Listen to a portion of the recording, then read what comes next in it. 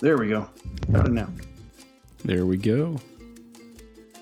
There we go. There we go. Yeah, buddy, how's it going?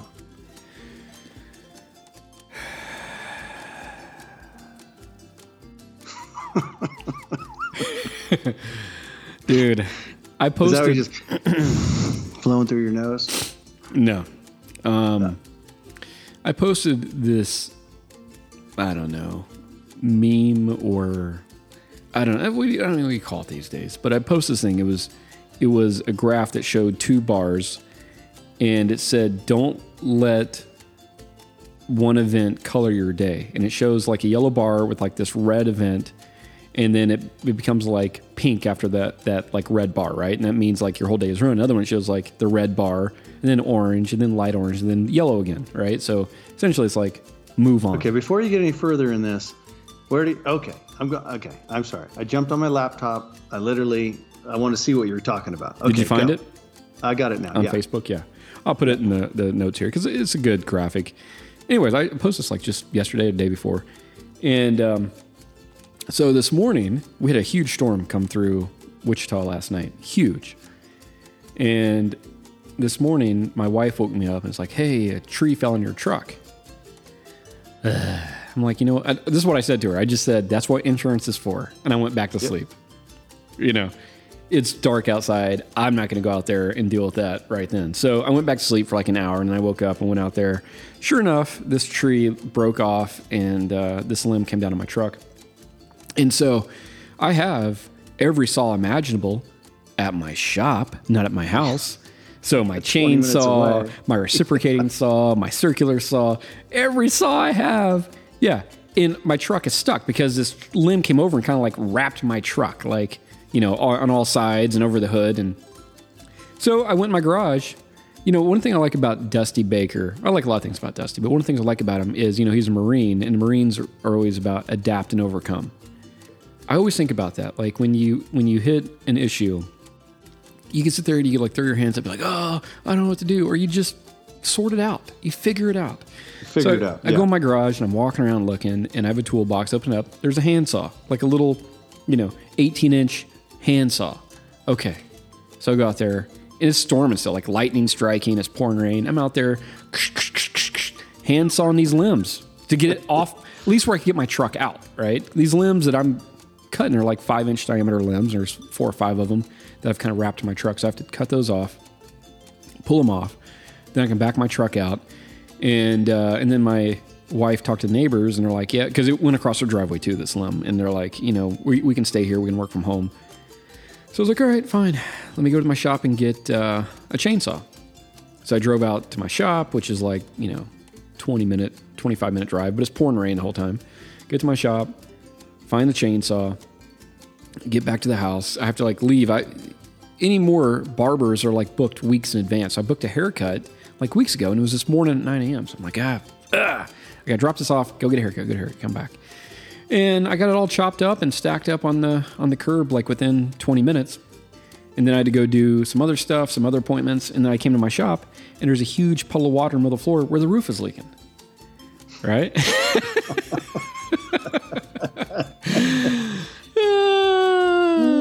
Flex tape. Yeah.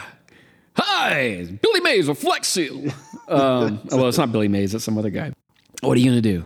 Whatever. It is what it is. We'll fix it. And, just, that's life. You can't get upset. It is. I was literally watching a video the other day. And again, I think it popped up a few times. And I'm like, whatever. And because everything I saw was just a guy, looked like he had a 4x8 in his hand. It was like 3 feet long and whatever. It looked like he was digging it into the ground. I'm like, whatever, man. Okay, something funny. Well, then I finally watched it, and it was very similar. So apparently he had taken this whole trailer full of dirt and concrete chunks off some job, but the guys forgot to load shovels. Well, I thought, well, what the heck? He's at the dump. They'll have a shovel. Nope, didn't have a shovel. So the guy's like, well, yep, can't get it done. And he's like, yeah, watch me. So he walked over to grabbed a piece of wood that he could find and, cleaned off the cleaned off the trailer, and then showed him again, 15 minutes later with that trailer full of more materials going back out to the job site. And he's like, you got to get it done. You adapt. Yeah. You figure it out. Yeah. It's something, I have a guy that works with me, and it's something I'm always telling him, adapt and overcome. When we hit a roadblock, we don't stop. We look around, we find a solution, and we keep moving forward. We don't just throw our hands up and say, screw it, we're done for the day. No, we're not done. We're going to keep going. So figure it out. It's a mindset. You decide, I'm not going to say play the victim card because nobody's being a victim, but you either throw your hands up and say, I can't do anything, or you say, this is a puzzle that has to be solved. It's kind of like the escape room type thing where you're trying to find whatever to get out. You're walking around looking because there's always going to be a solution. If I couldn't find a handsaw, I would have got a ratchet strap, and I had a ratchet strap that limb up so I could back out. Whatever you could do, right? I would figure out something. Yeah. I wouldn't just sit there and stare at it. But that's been my day so far. And some would say, pack it up and call it a day, but I'm a glutton for punishment. So here I am. That's awesome. Well, good for you. Yeah. Good for me. Good for you. Yeah. Well, we finally started demoing the other side of the kitchen, so that's what we're doing. Cool. This week, before we take off next week, we're getting the other side of the kitchen demoed. Nice. Yeah. But other than that, what else? So I'm looking. Okay, maybe this was going to be all about memes. This whole podcast will be. I love this one you put on here with Nikola Tesla. That's hilarious. Well, it's not hilarious, but it's fitting. It's the irony. This is exactly where we're at right now. Yeah, you state that I have misinterpreted my results. I mean, this is exactly what we're hearing from arguments of people, supposed scholars, yada, yada, yada, saying everything that's going on with people doesn't work. It's not practical, doesn't work. And yet when I work independently and sure shows that all my results are sound. Yeah. That seems like a driving thing right now is what's going on. I don't know if it's right now. I think this has always been an issue. The people that are forward thinkers, the people that innovate, the people that lead the way are always, I don't know,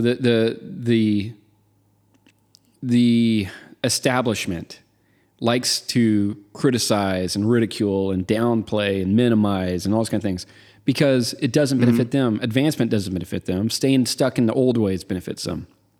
And so anybody that's out there that's pushing the limits, they'll tell everybody, oh, that guy's a fool. He's an idiot. Don't listen to him. He doesn't know what he's talking about. But look at Nikola Tesla. He's one of those people. Yeah. And that's always Steve Jobs. Right? The candle maker didn't see electricity lights coming. Exactly. Yeah. Guy selling horses. Cars will never take off, Right. Buy this wagon. Stupid. Yeah. Yep. We saw that worked out. But that's just the nature. I think it's the nature of humans. But the Nikola Tesla one's interesting because he wrote a letter. That's a letter, that thing. I'll post that on the show notes. So go to kodiakpro.com, go down the podcast. I'll post both these things on there. It's interesting because the same thing you and I have been hearing, the establishment, vendors, they're all, we hear what they say. Our customers say, oh, I talked to so-and-so and he said that your product doesn't do anything. It's just a filler. It's just an expensive filler. Oh, really? Okay. Really? Okay. Yeah. But that's what they'll say because they don't want advancement. They want to sell a polymer additive or defoamer or, a topical sealer or whatever that's 30, 40-year-old technology. The cutting edge doesn't help them. It doesn't help them sell their old product, so they're going to obviously tell everybody. Well, unless they're willing to adapt. I mean, that would be my hope. My hope is that, okay, fine. And again, I'm not stepping on any soapbox. It just so happens based on everything, that we've been doing, we've decided to push the envelope, whatever, the edge, whatever somebody wants to call it. Okay. And I'm super excited about it. And I think it's great. My hope is that as people gain and grab on to these new things, hopefully we're going to keep getting new and moving forward, but that other companies step up along the way. I mean, we'll see, but that's my legitimate hope. Yeah. They won't. But I like that you're a dreamer, John. I am, right? The world I try needs to be dreamers. positive. Yeah. Well, again, so I'll turn this to a rant. So not long ago, right? Now that we're doing this, is right. We're getting ready to go on vacation. Right, we're getting ready to go on vacation. So I'll be a relaxing week. Yeah. So now we're just So not long ago, that's what we heard from people like, oh, I'm glad you're not buying into the rhetoric or whatever the case may be. And so still a lot of, I don't know, naysayers. How about that? It makes it easy to naysay. I totally understand that. I really do. But then as people start sending us photos, their photos, not things, we didn't, as you just said in the last one, these aren't Pepsi challenges done by us in a way to skew results. These are legitimate feedback from customers.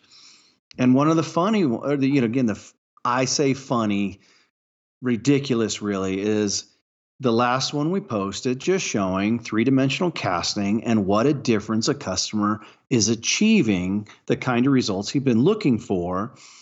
But he's been using a product that, and I'm not going to say which one it was, but if you read what this product says it does, legitimately, it should be pinhole free, void free, et cetera, et cetera, et cetera. And that wasn't what he was achieving per what we talked about, et cetera, et cetera. But I found interesting how much pushback, even now that we've showed pictures, still this pushback, except now the language is changing. Now it's people going, well, I really like the look of concrete. The look of concrete. What does that mean?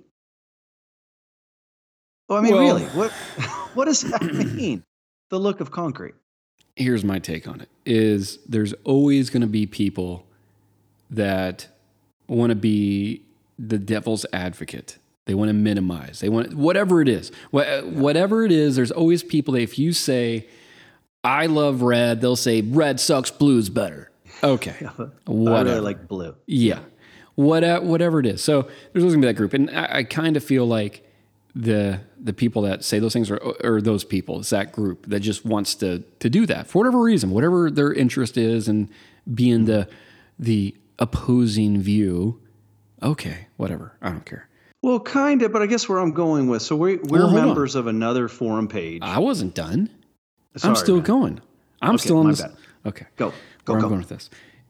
So when somebody posts a photo of very clean concrete out of the form and then concrete that's full of air and also full of polymer, but full of air, and they finally found success. They didn't want air. They didn't want air pockets. They didn't want big bug holes. They didn't want pinners. They didn't want any of those things. They wanted to cast concrete, take it out of the form, seal it, and deliver it to a client and be happy, and the client be happy. They didn't want to spend 3 days slurrying, water polishing, water polishing. Yeah, they didn't want to do any of that stuff. Yeah. So the fact they do that, and somebody's like, well, I like the look of concrete. Oh, really? Really? So you're going to deliver sinks that look like Swiss cheese? That's what you do? I don't think you do. I don't think you do. But, and then your point that you started to go down is, what is concrete? Well, concrete is, in our view, concrete is concrete. Concrete is not concrete pumped full of polymer. You put plastic in concrete, which polymer is technically a plastic. You put polymer, you pump this concrete full of polymer, and you're like, well, this is concrete. You don't want that smooth concrete over there. It's going to look like plastic. Yeah. That real concrete is going to look like plastic if it doesn't have all these air holes. Well, that's exactly the irony I'm hitting here is these people saying this, then, anyway, I don't know, let's just say the irony's not lost on me. And where I was going with it is, so we're also members of another group, the concrete countertops, sinks, furniture, and tile. And routinely people are posting pictures of these, gorgeous, concrete homes, interior walls, et cetera, et cetera. And when you look at these, which a lot, I don't know, man. That's when we look at these. I forget what is that. What's that kind of architecture called, where it's brutalist? Mm-hmm. When we look at all that, again, that's that whole industry is working with clean forming techniques and vibrate and all these things. They don't intentionally make void filled, surfaces. So.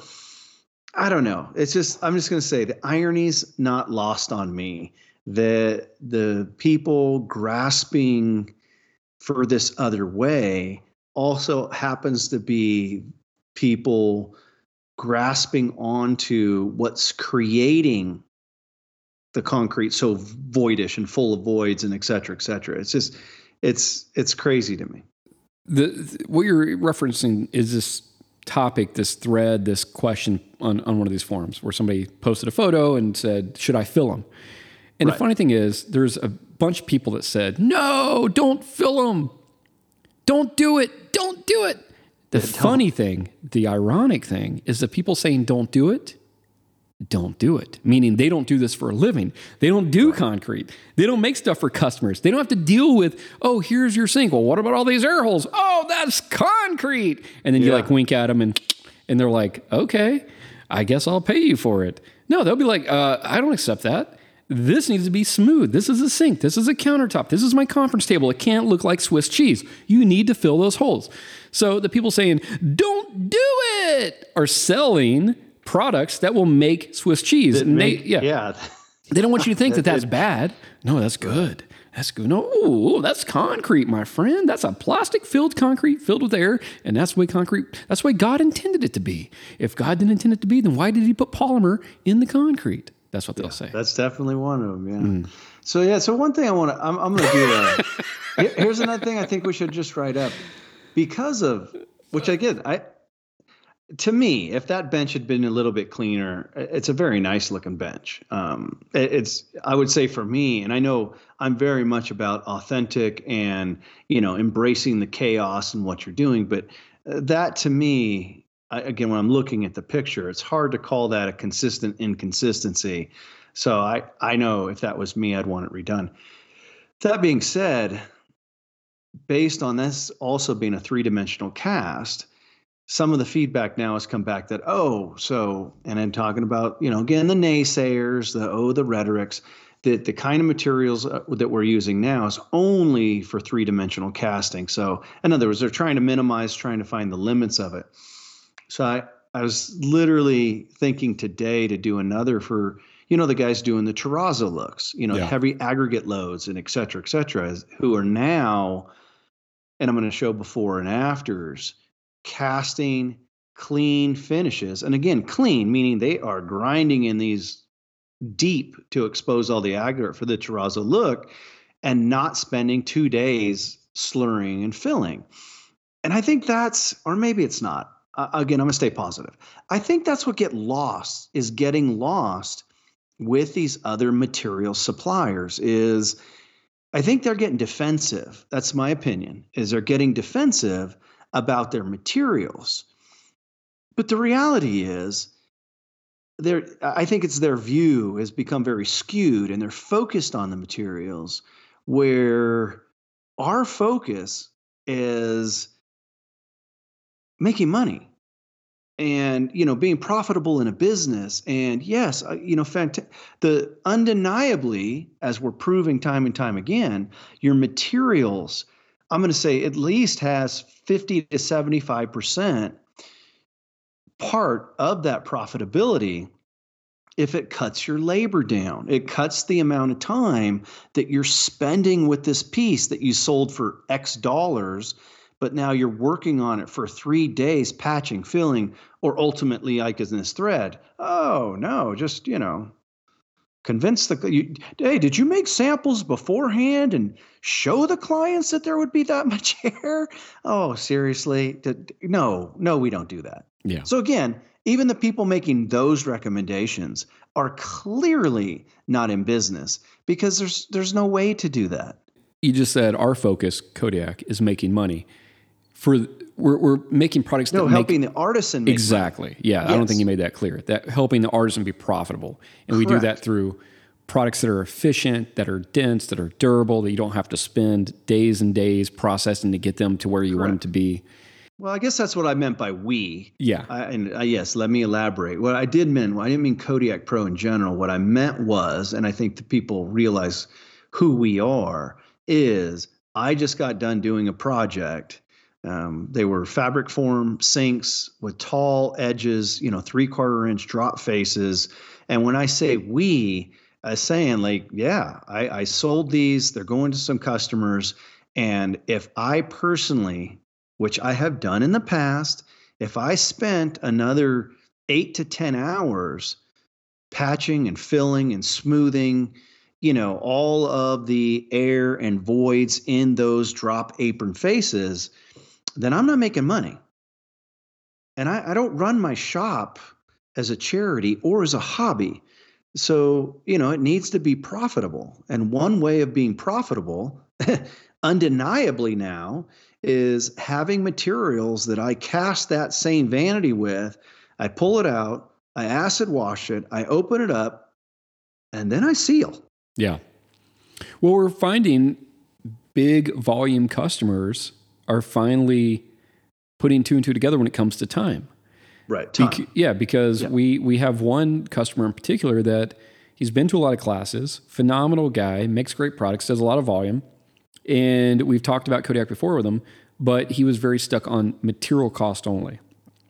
And the material cost wasn't dramatically more, maybe 20% more, 15% more as far as cost compared to what he's currently using. But what he wasn't taking into account, what we kept trying to explain to him is, listen, dude, that's not where you're losing money. You're losing money on the 2 days, 3 days of additional labor after you cast that is unneeded. You can cut all that out. Right.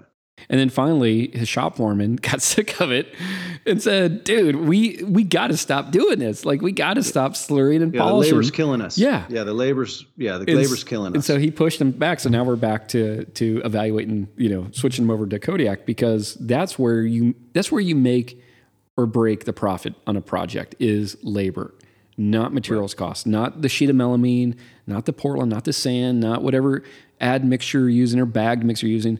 Those are all very small portions of the cost. The real cost is the 30 additional hours of your time or your employee's time spent processing to get it to where you want it to be presentable to a client. Yeah, and we have something that we're going to release at some point where I actually did that and accounted for my time. I know we talked again last podcast, was $126 an hour. And I went through a project, and it was pretty obvious at the end, and I was pretty spot on with the times I put in there for patching, removing slurry, and patching, removing.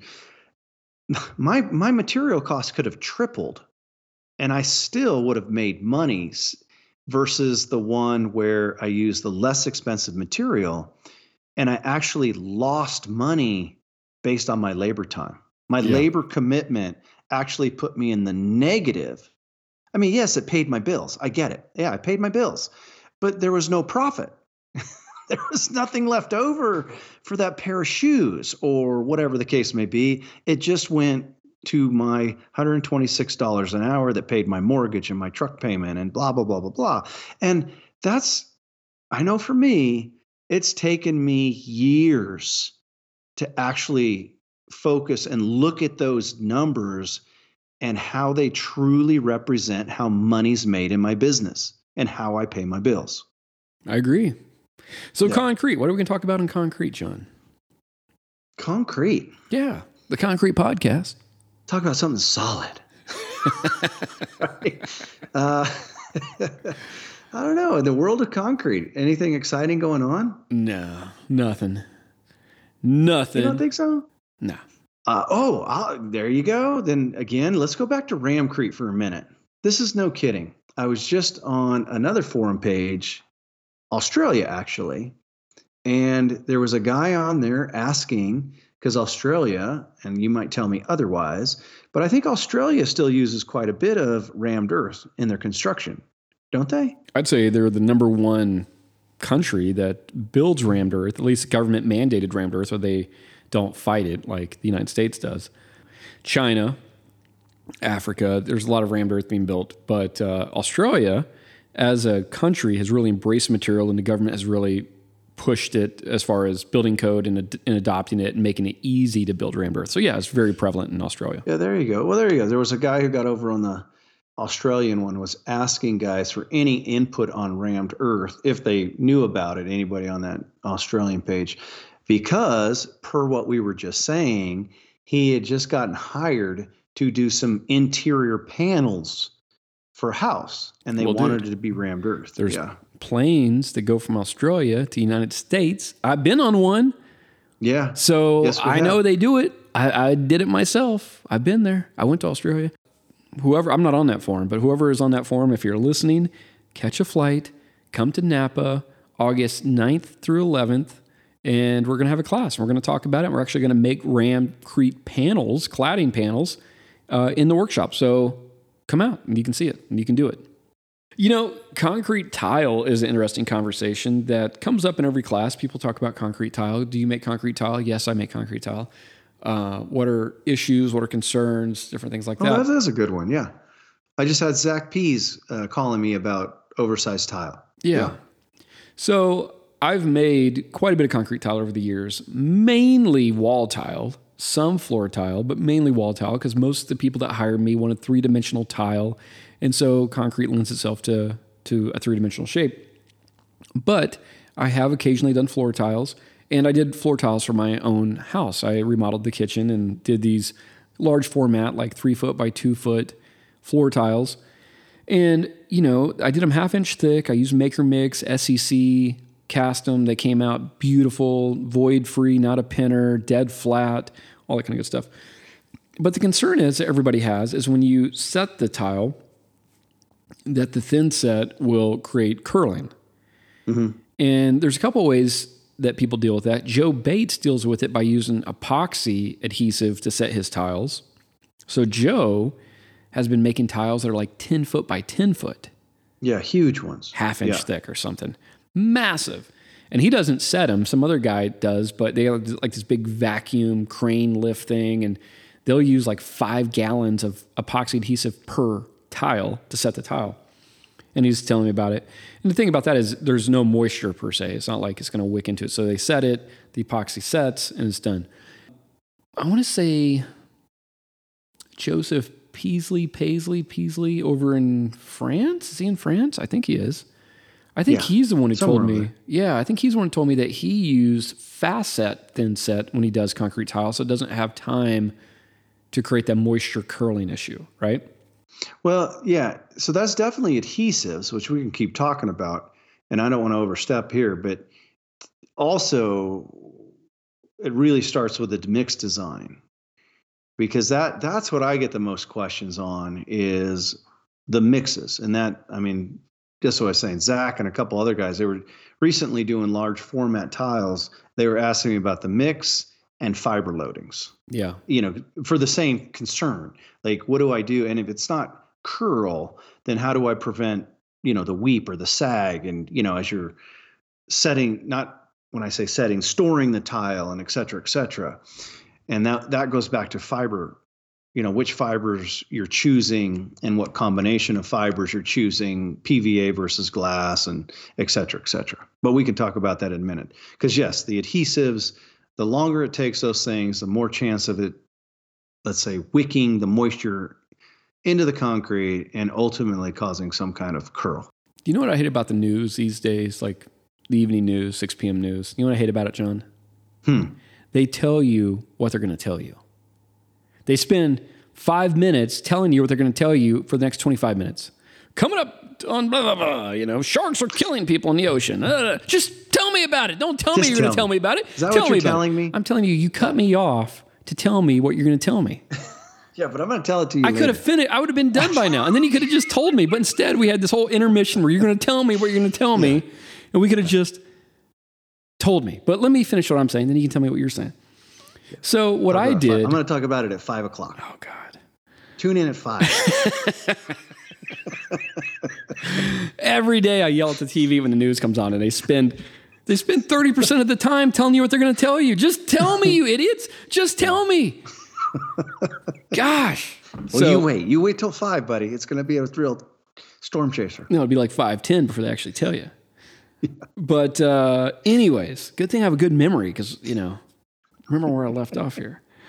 But so that was a concern. So Joseph's saying use a facet. Now what I did, and I talked to you about it, was I sealed the back of the tile. I sealed the tops with ICT, but I sealed the backs with ICT as well with prime. Yeah. So, and I put it on heavy. I rolled on a heavy coat of prime, let it, you know, really kind of waterproof the backs of these tiles more or less. And so I did that. And, you know, hindsight's 2020. I wish I would have used just a modified thin set, not a facet. Because what I ran into was the stuff that I picked up, I can't remember, it was a Latacrete something, but but it had like, from the time you mix, and you had to mix it fast, and we were using ice water and ice. From the time you mix it, the time it was set was like maybe 5 minutes, probably closer to 3. Is how fast it was going off. So we'd mix up like 10 pounds in a 5-gallon bucket really quick, ice water. I'd slather it on the back of the tile. I'd, trowel it on with a notch trowel, and I'd set it. And I couldn't even really adjust it before it was stuck. It was done.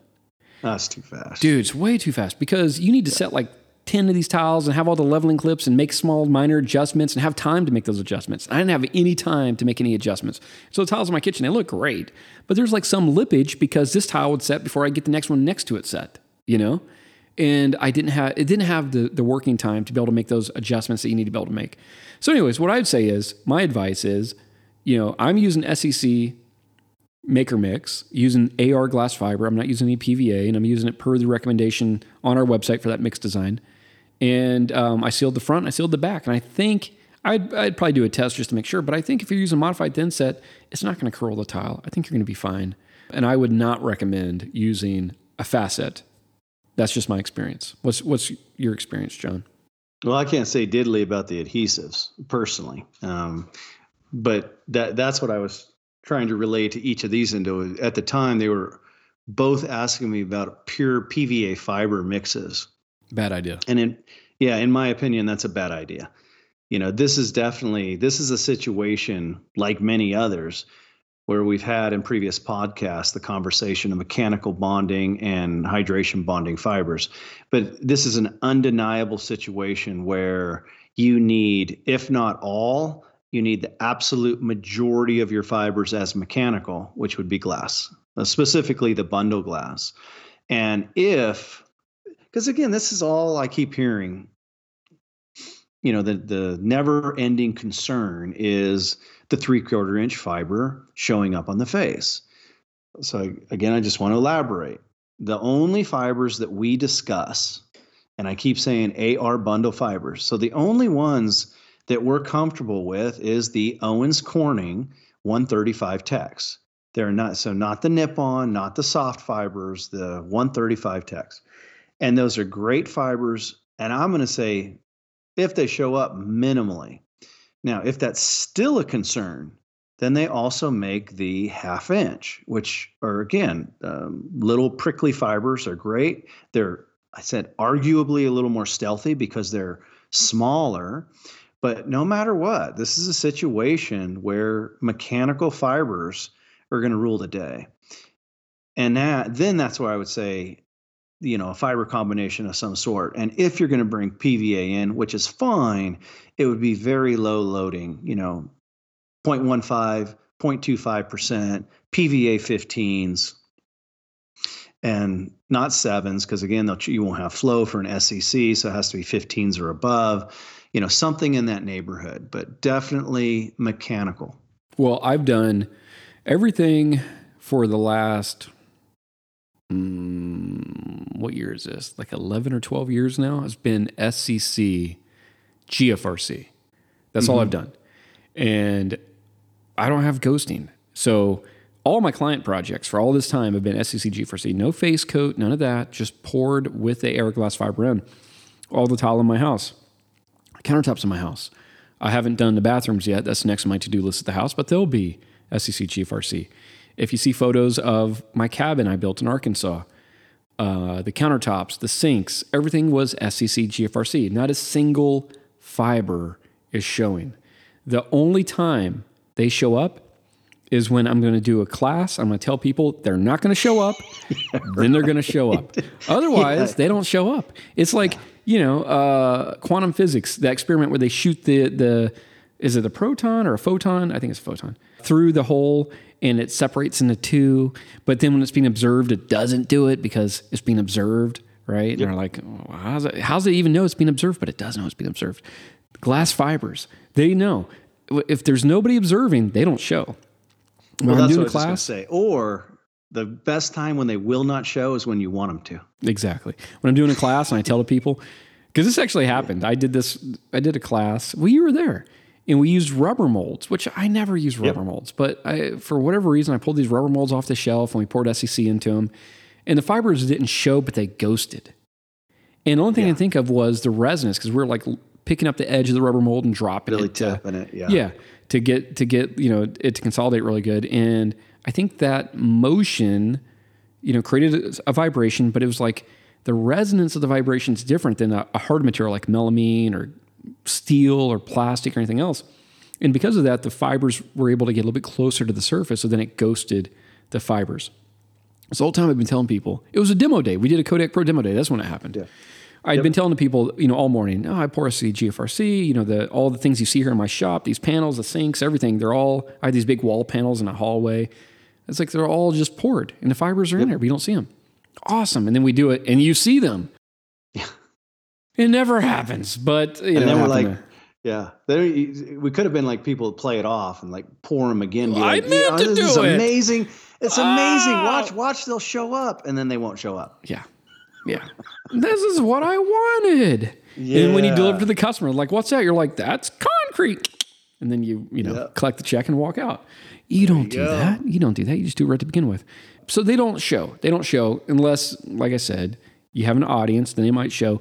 Or if you over vibrate the concrete, which we don't, but if you do, then you can get the fibers to drop out of suspension. They'll end up on the surface. Or if you over plasticize the concrete, you can get them to drop out of suspension. But those are the things, if you're doing everything the way you're supposed to, they don't show up. Agreed. And as I said, the only thing along that with anybody under those concerns is we're still not going to, I will not recommend anything in a mechanical AR other than the Owens Corning. So use the 1/2 inch instead of the 3/4 if you're concerned with it, only because they're a little bit smaller fiber. That's all. They're smaller, but it affects the flowability. That's why I went to 200 filament all those years ago was, you had the same amount of fiber based on weight, but there's half the number of fibers as far as fibers. I mean, they're bundled, I think but there's less surface area, so it flows better.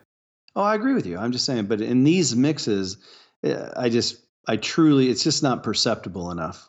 So. Well, it's not perceptible enough. The difference in flow? Flow. Yeah. I don't notice the difference. I haven't tried the 100 filament bundles, the 1/2 inch bundles. Yeah. I haven't tried those in literally it's been like 10, 12 years last time I used them. So maybe I should try them again. Yeah. It's been that's because I found, this was back when Hiram Ball was alive. And I talked to Hiram back then and I was doing SEC and they were selling the 100 filament 1/2 inch fibers. And that's what they sold there at Ball Consulting.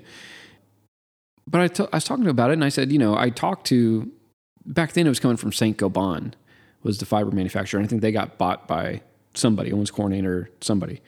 But anyway, St. Gobain, I was talking to like somebody, one of their reps, and I said, well, we make a 200 filament as well. And it comes in 3/4 inch. So I said, can you send me some? And I tested it. And it flowed so much better because there wasn't as much surface area that was impeding, the kind of like the ball bearings moving through the mix as it's flowing. So anyways, I was talking to Hiram. I'm like, what are your thoughts on this? He said, well, they'd already tested it. And they said, there was negligible loss in strength, but it's negligible. He's like, it's so close between the 1/2 inch and 3/4 inch that he's like, dude, if you're getting better workability, then do it. Like, and use them. Yeah. You're not going to lose hardly anything. And if it improves your workflow, then do it. And so I've been doing that ever since. And I want to say that was at least 10 or 12 years I've been doing that. Yeah, I can see that. But like anything else, try them. You just have to find what works for you, Brandon. Try them all. They're Try all some good. of ours. You just have to find what works best for you. Yeah. That's terrible. But no, I use the 1/2 inch. I like the 1/2 inch. Good for you, John. Yeah. I'm glad for you. I like the 3/4. Here's the thing. I'm not overcompensating, so I don't mind the little ones. That's fine. Oh, dude, it's so funny you say that. So I was going through the Walmart parking lot just a couple days ago. I wish I would have turned around and took a photo of this. So I was going through the Walmart parking lot, and there was this huge lifted red truck, like over the top. The rims are red, the bumpers are red, the truck was red. Huge, huge. I mean, probably, I kid you not, like it was to the first step 5 feet off the ground. It was like that high. And the license plate on the front said, "Small dick, big dreams." That's what it said. There you go. Dude, I died. I'm like, this guy has a sense of humor. I love it. I mean, you're going to drive a truck like that, you got to have a sense of humor. Small dick, big dreams. Yeah. There you go. That's awesome. That was one time. Yeah. So it was actually my sister, one of her friends, and a fiance came over. Not my sister's fiance, but her friend's fiance. And same thing. He pulls up in this big lifted pickup truck, and he comes in and we're all sitting around shooting the shit. And as I walked out, and this is at my mom's place, I opened the door. I'm like, man, is that your pickup? He's like, yeah. I'm like, I just looked at him like, dude, I'm sorry, man. If only plastic surgery was as easy as, making breasts. Mm-hmm. Just quick little implant, you're up rocking and rolling. Then he's, brings his truck back down. Well, there's different levels of lifted trucks. There's lifted trucks where you're doing it because you are compensating for something. There's that level of lifted truck. They look nice. But then there's lifted trucks. We did a class at Dusty's once, and this dude pulled up in a truck that was one of the craziest trucks I'd ever seen. It was brand new. And this was, I don't know, probably 7-8 years ago now. Brand new. It was like an F350, brand new, lifted, every available option that you could get at the dealership on that truck. So it had lights, bars, bigger tires, bigger wheels, bed cover, winch, all the stuff, right? Loaded out, like whatever the highest level package that they had, King Ranch, and then everything else he could do, and he said, I was talking to the guy, and he was a very successful real estate developer for like commercial real estate. And I was talking to him. He's like, dude, I go to the dealership every year and I say, give me your most expensive truck. And then I say, he goes to like the parts department and it's all on the loan. He's like, I want everything on this truck. Yeah, because load it up. It's a tax write-off for him. He has to do it. And it has to be bigger than the last year because that's the whole thing, like you have to do something bigger than last year. And so he's like, I don't necessarily want this truck, but this is a truck that from a business viewpoint, I have to do to get a tax write-off. But then there's that level of lifted truck where you're doing it from a business viewpoint, and I can respect that. And it was a cool truck. I mean, I would drive that truck, but it was ridiculous. Yeah, but I think that the reality is if any of these truck manufacturers actually did some of the modifications that all of us actually like, a 2-3-inch lift, leveling kit, some nice rims and tires, and just made that part of the stock item. Come on, man. I guess like anything else. Okay, now we're talking cars. One thing I hate about Jeep is the Jeeps that are off the lot for what you pay for. You already know you're putting 20 grand or more into it to actually make them look cool. Oh, yeah. You know what I mean? So I would say at the price of pickups, and again, maybe I brought this up. We were over a minute ago. My son's going to be 16 here this coming year. So we're looking at mid-size pickups for him. I don't know. I think a boy needs a pickup truck, for his football and put all his stuff in and et cetera, et cetera. So we just happened to stop at the Ford dealer, look at some of their used pickups. And while I was there, I'm like, come on. You can't not walk over and see the eye candy sitting on the parking lot, right? So I walked over to this brand new F-250 Tremor. I don't even know what Tremor is in that class of vehicles. I have no idea. I'm just going to round it. $97,000 for this new pickup. And I just thought right then and there, and I'm like, gosh, you know what, man? It's a nice looking pickup, but now I'm going to turn around and put another $3 grand into some, nicer rims and some. Why don't they just do that to begin with? Dude, I just sent you while you're talking. If you get on Facebook, I sent it in Messenger. But I sent you. There's a dealership that takes new Chevy trucks and turns them into Cheyennes. Okay. So it does like the custom paint job and the old style, like white lettered tires. White and blue. Yeah. Dude. Oh, there you go. Dude. See, this is what they should be doing. This is what they should be doing. Yeah. From the factory, because people would buy it. When people do the Toyotas, like when they do like the cool racing stripes on them, like they used to do in the 1980s, and they have those on new ones. That's what they should be doing now. No question. Bring it back. Exactly. Yeah. Then let's talk those kind of numbers. Even those numbers still are crazy. They're still crazy. Oh, the new pickups are insane. There's no question. But yeah, what you just posted, it's got a modest, nice little lift. It's got the chrome. It's got the color. And that's what I mean by just a nice set of rims and tires. I mean, that's a nice looking pickup. Yeah. It's a throwback and it looks good.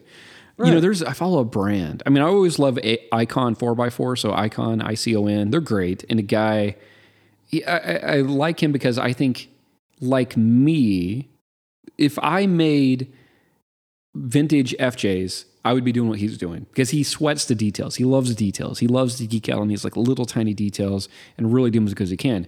If I went into that field, that's what I'd be doing. I would really be focused on the details. So Icon is amazing. But I follow another company called Centaur, Sintor, Sintor, and they make these ridiculous lifted F350s. Ridiculous. They start like at $250,000 to $350,000 as their starting price. And again, just bananas. And nobody's ever going to take them off road. You're never going to take that thing off road. You spent $350,000 on it. But I digress. No, I'm with you, man. I'm with you 100%. How do we get to this from tile? We were talking about concrete tile. Now we're talking about $350,000 F350s. Well, I just said I could turn this back into concrete. There okay, you let's go. Do it. This brings us full circle. Okay. Maybe not full circle, but definitely quite a bit around. Is what are the details that we appreciate? We appreciate. And I'm going to go back to that post with the various people who don't do this a living. By the way, not only they do not do this for a living, they have no clientele, they also happen to be selling you the products. The products that put the air in the mix to begin with. Yeah, exactly. Okay. Yeah. And so it keeps coming back to, it's not about what you like, it's about what the customer likes. You see? Right. Okay, so wait a minute. You know, as you're just saying, the same thing. What do I appreciate? I appreciate focus on details. And at the end of the day, that's why I get hired. Now that I think about it, I get hired to do these projects because of my focus on these kind of things. So I'm willing to say, if I showed up to a customer with something clearly outside of what they would have expected from John Schuler, they're not going to pay for it, no matter what. Outside of level of quality that people expect when they're paying that price point. They don't expect foamcrete. They want concrete, but they don't want that concrete to be non-functional. Agreed. And like I said, not to keep picking on the people who chimed back with their quote unquote expert opinions, is that when you get something that bad, that full of air with that many voids, I don't know. I mean, would you cast as they keep, did you cast samples? Did you show the customer what to expect? You set expectations? I don't know, man. I just don't know how to hammer this home any more than we do. Is the type of information that comes from these people who do not and have not done this as a living, who don't have clients and haven't had clients, to all of that they're spitting out. It just sounds so ridiculous to me. Well, it looks ridiculous to us because we know the hypocrisy in what they're saying. But somebody that's new, you just came to this industry. You don't know that this dummy over here doesn't know what he's talking about. You don't know that. But, and he presents himself as an expert. Now, the way I've always done it in my shop is I just leave the air holes. I tell the client, hey, buddy, this is concrete. Yeah. No, you don't. It looks like concrete. No, you don't. That's concrete. You've never done that. That's what it looks like. Well, but you can imagine how it would be if you did, right? Right. No, I can't. And there's a reason nobody's doing that, because clients aren't going to accept that as acceptable. So let's bring this full circle back to previous podcast, which when you were talking, this was on my mind. People hire you, John, because you sweat the small things. You sweat the details. That's what they're coming to you for. You know what they're not coming for you for, John? My looks? Your low price. The low price. Come to John Schuler today for the low price of $75 a square foot. I'll get you a concrete countertop, young man. They're not coming to you for a low price. They're coming to you for quality. They're coming to you for details. And so, again, as a concrete artisan trying to make it in this field, do not ever sell price and don't focus on price. If you want to be the low-cost leader, if you want to have a race to the bottom, then make that your selling point. And I promise you, there's some dummy on Craigslist or Facebook Marketplace that'll beat you by $5 every day of the week, right? I'm 75. Well, I'm 70. Well, I'm 65. Well, I'm 60. And you go, just keep going down until both of you are paying them I'll pay you $1,000. Let me do it for you. And I'll pay you $2,000. That's what it's going to end up as. So what you need to focus on is quality. You need to be the best. And people get so mad when you say the best. And it's funny that, we said that we make the best products and people went nuts about this. And now I'm seeing all over Facebook, all these vendors that sell like literally the worst things in the world saying, we make the best products. This is the best. Okay. The best. Yeah. That's funny. And those are the same people grilling us. I know. How dare you? How dare you? That's just horrible. Yeah. The Karen getting triggered thing. Triggered! Anyways.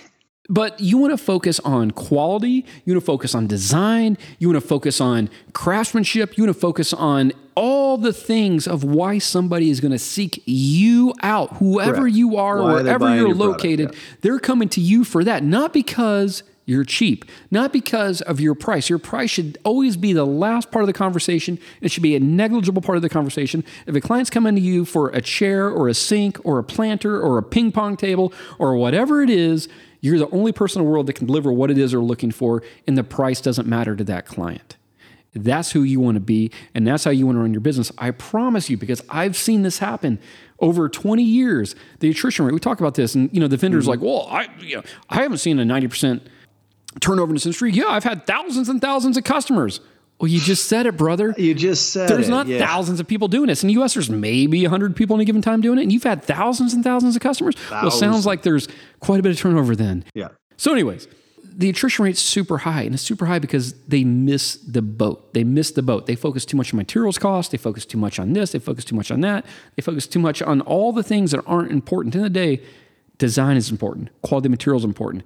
Making products people want to buy are important. Those are the things that you should be focused on.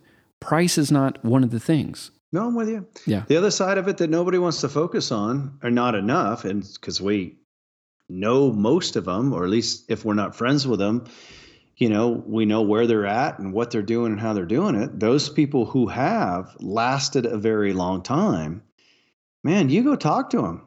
They've had the same struggles as everybody else, trying to balance labor costs and product and clients. And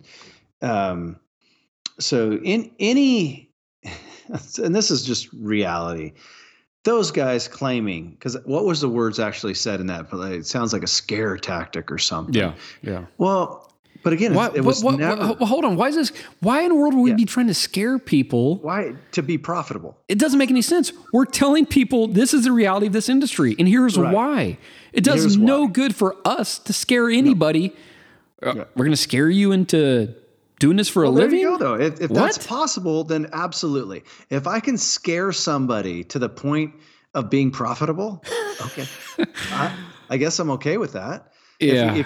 If I scare you in a way to look at your numbers, like I've had hard looks at my numbers to figure out what you're using and what you're charging. And so the end of the day, there's still, in other words, you're not borrowing on a credit card for your kids to get braces. Like you legitimately have built that room for your life out of a business that does more than just pay your bills and scrape by. Well, then, yeah, I guess I have no problem with that scare tactic, because in 15 years running Blue Concrete and Buddy Rhodes products, I watched the names come and go. Yeah. I watched them. I mean, even today, to this day, my wife or other people will be like, hey, have you ever heard of so-and-so? No, never heard of it. And I hop online. You'll say, hey, have you heard of this guy? No. I go to their website. There's always a whole new batch of people coming in this industry. And then we see on Facebook, people selling all their tools, all their equipment, people going out. There's this churn rate. There's a churn, constant churn. And it doesn't have to be that way, but people don't have the conversations about what is causing that churn. Right. And those are the things that I would much rather see things stabilize in a sense of the artisans that are here today are here in 5, 10, 15, 20 years. I would love to see that. Right. In a well-established making money business. No question. Exactly. And to float the all boats, which I know I keep going back to time and time again, that concrete company in Australia. Yeah. Now, was this legitimately 100% based on the products they were using failing? Well, the simple answer to that is yes. I mean, these were cracking later They were having a lot of problems, and they ended up having to close their doors. And then the reality of that, I even said in the podcast we brought it up, is there was a lot of people, like, oh, great. And then they were waiting for this business to come their way. But the business didn't come their way because the people got such bitter taste in their mouths for the failure rate about what was going on that led them to closing their doors. It didn't actually help anybody. Yeah. It hurt progress of the further business.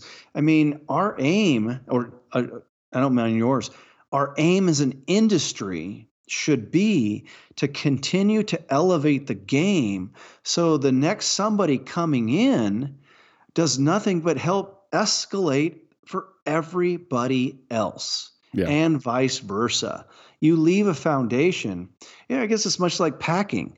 You leave it better than when you came. I mean, that's my hope even for this industry. What are you talking about, packing? When people pack their stuff to go camping and they leave all their crap out there instead of no, take the time to clean the area up. Packing. Yeah. Camping. That's what I'm talking about. Yeah. No, when you pack in, pack out. That's what I'm talking about. Leave it better than when you found it. You got to complete your sentences. You're doing it again. You're like leaving out key parts of it. Brain. Packing. Packing what? I'm packing tape. So packing tape. John and I and another gentleman went to Australia once to teach a class, and we got stopped by customs, and they searched us as we entered Australia. Yeah, and it was because of you guys, redheads and tattoos. Yeah, 100%. And and the funny thing is, between John and I, John is, I would say, 1,000% smarter than me. Intelligence. Way smarter than I am. And I'm fine with that. I'm a way better designer. You're way smarter. That's okay. So John is super, super intelligent. Okay. So the lady who's going to search my bag, because we're all in this room together and these stainless steel tables and we have these customs agents, she says, "Is this your bag?" "Yes." "Did you pack your bag?" "Yes, I did." She's like, "We're going to proceed." Okay. She unzips my bag. Now, I used to travel for a living. Before I started my company, I was a trainer in the hotel industry. I used to travel. And I'm meticulous with my packing. So I pack everything in cubes. All my T-shirts are in a cube. My jeans are in a cube. My boxers are in a cube. My socks are in a cube. And they're all rolled. And they're all color coordinated. My shirts are in an ombre from like black to white. Perfect ombre. I am psychotic with my packing. So she unzips my bag. She sees the cubes all perfectly laid out. She's like, "I'm going to ask you again. Did you pack your bag?" I'm like, "Yes, I did." She unzips the first cube, which was a T-shirt cube, which of all the cubes is the most OCD of all the cubes because it was perfectly color coordinated. She unzips that first cube and she like looks at it. She looks at me again. She's like, "I'm going to ask you one more time and I need you to be honest. Did you pack your bag?" I'm like, "What are you implying here?"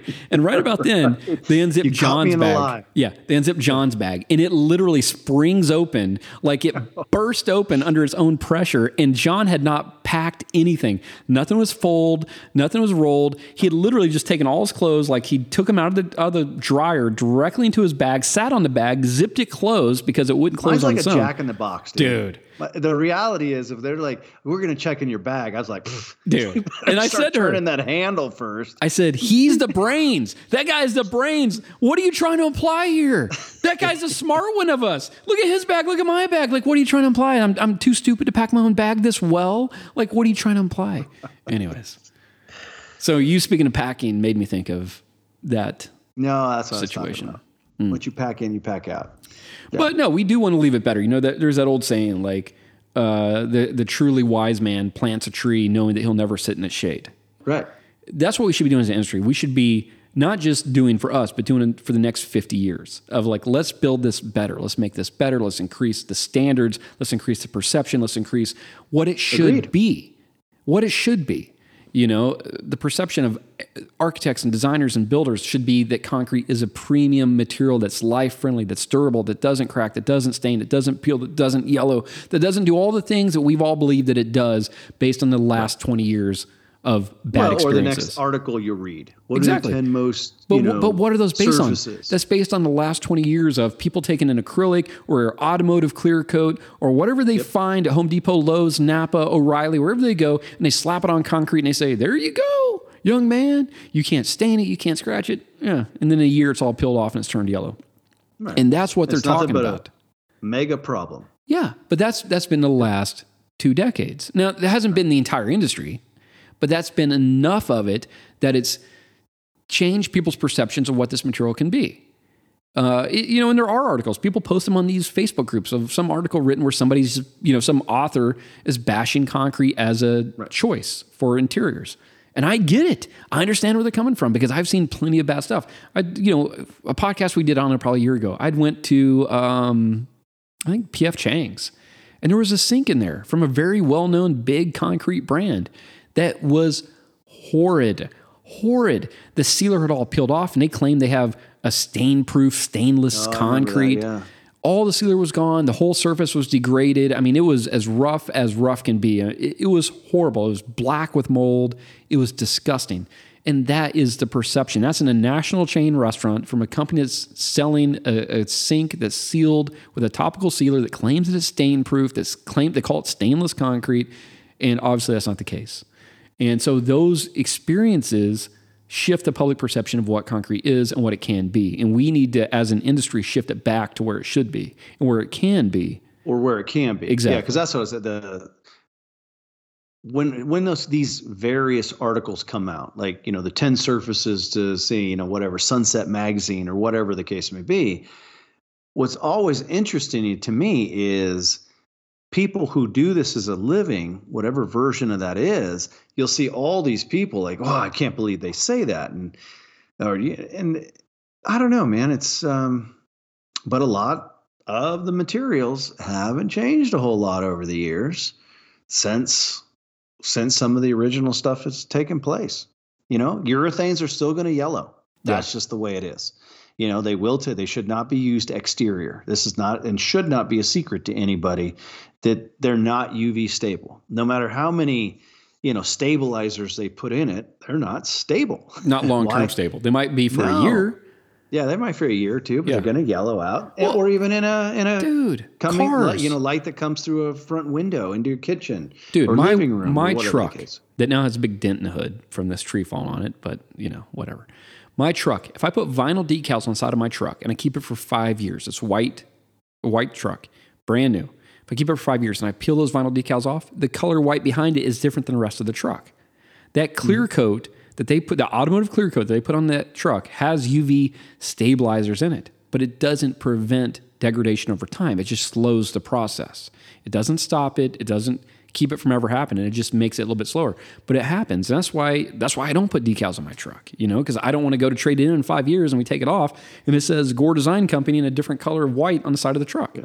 That looks like a white Dalmatian. Exactly. But that's going to hurt my resale.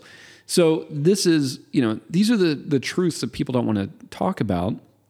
They want to believe you can get the stuff in a can and you spray it with a sprayer and all your problems are solved. And I wanted to believe that years ago, and I did believe it. But, you do it for long enough and you have enough bad experiences and you stop believing the rhetoric of people that are just repackaging, downpacking some other off-the-shelf product and selling it to you, and they don't care if you make it or don't make it. There's always somebody else right behind you that's willing to buy it from them again. There's too much of that happens. As an industry, we got to do better. We got to start supporting, as an industry, the businesses, the actual materials vendors that actually support us. That's what I think. Exactly. Yeah.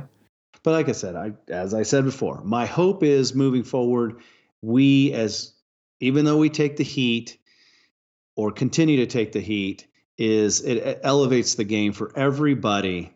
Because I was saying, until you demand more out of your materials, the people giving you the materials aren't looking to change them. Yeah, why would they?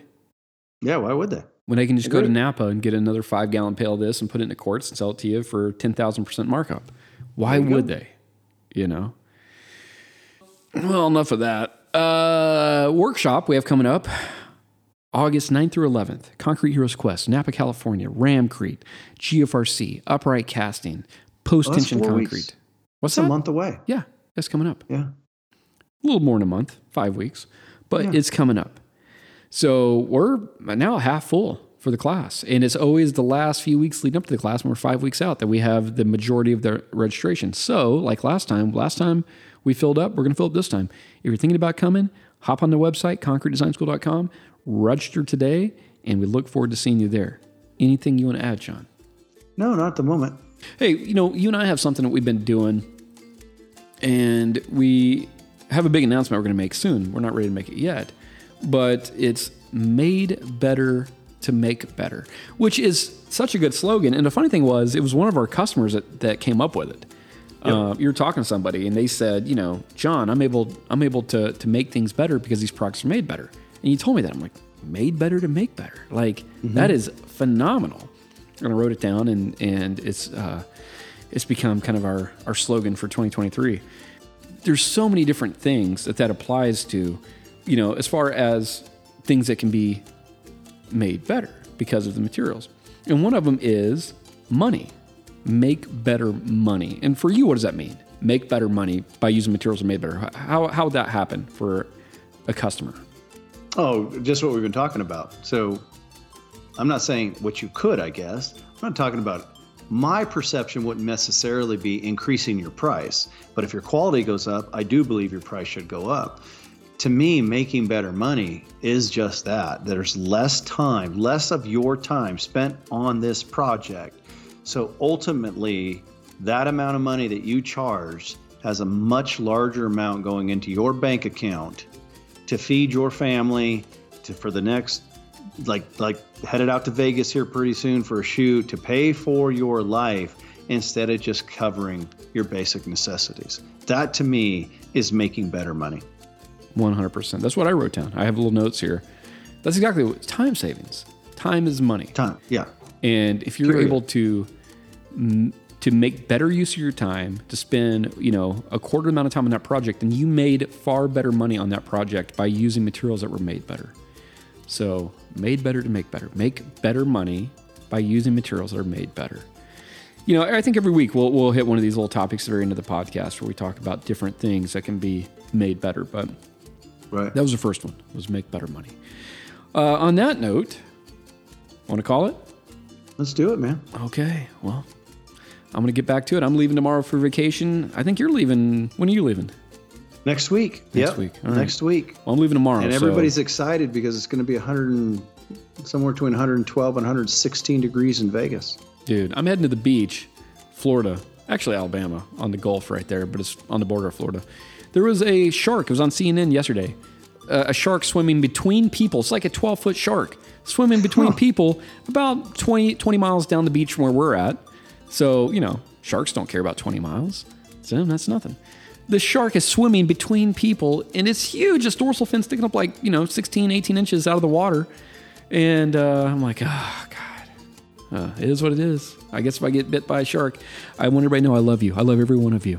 Yes, you. I'm talking to you right now. I love you. Yeah, but statistically, there's not enough to warrant it. I don't know, dude. I'd be a juicy little morsel to a shark. Yeah. I think I'd get spit out. Not me. He's like, oh, this is fat. Fat's where the flavor is. Everybody knows that. Sharks know that. It's like Wagyu beef. I'm very finely marbled.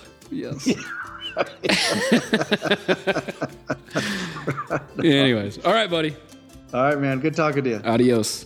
Adios.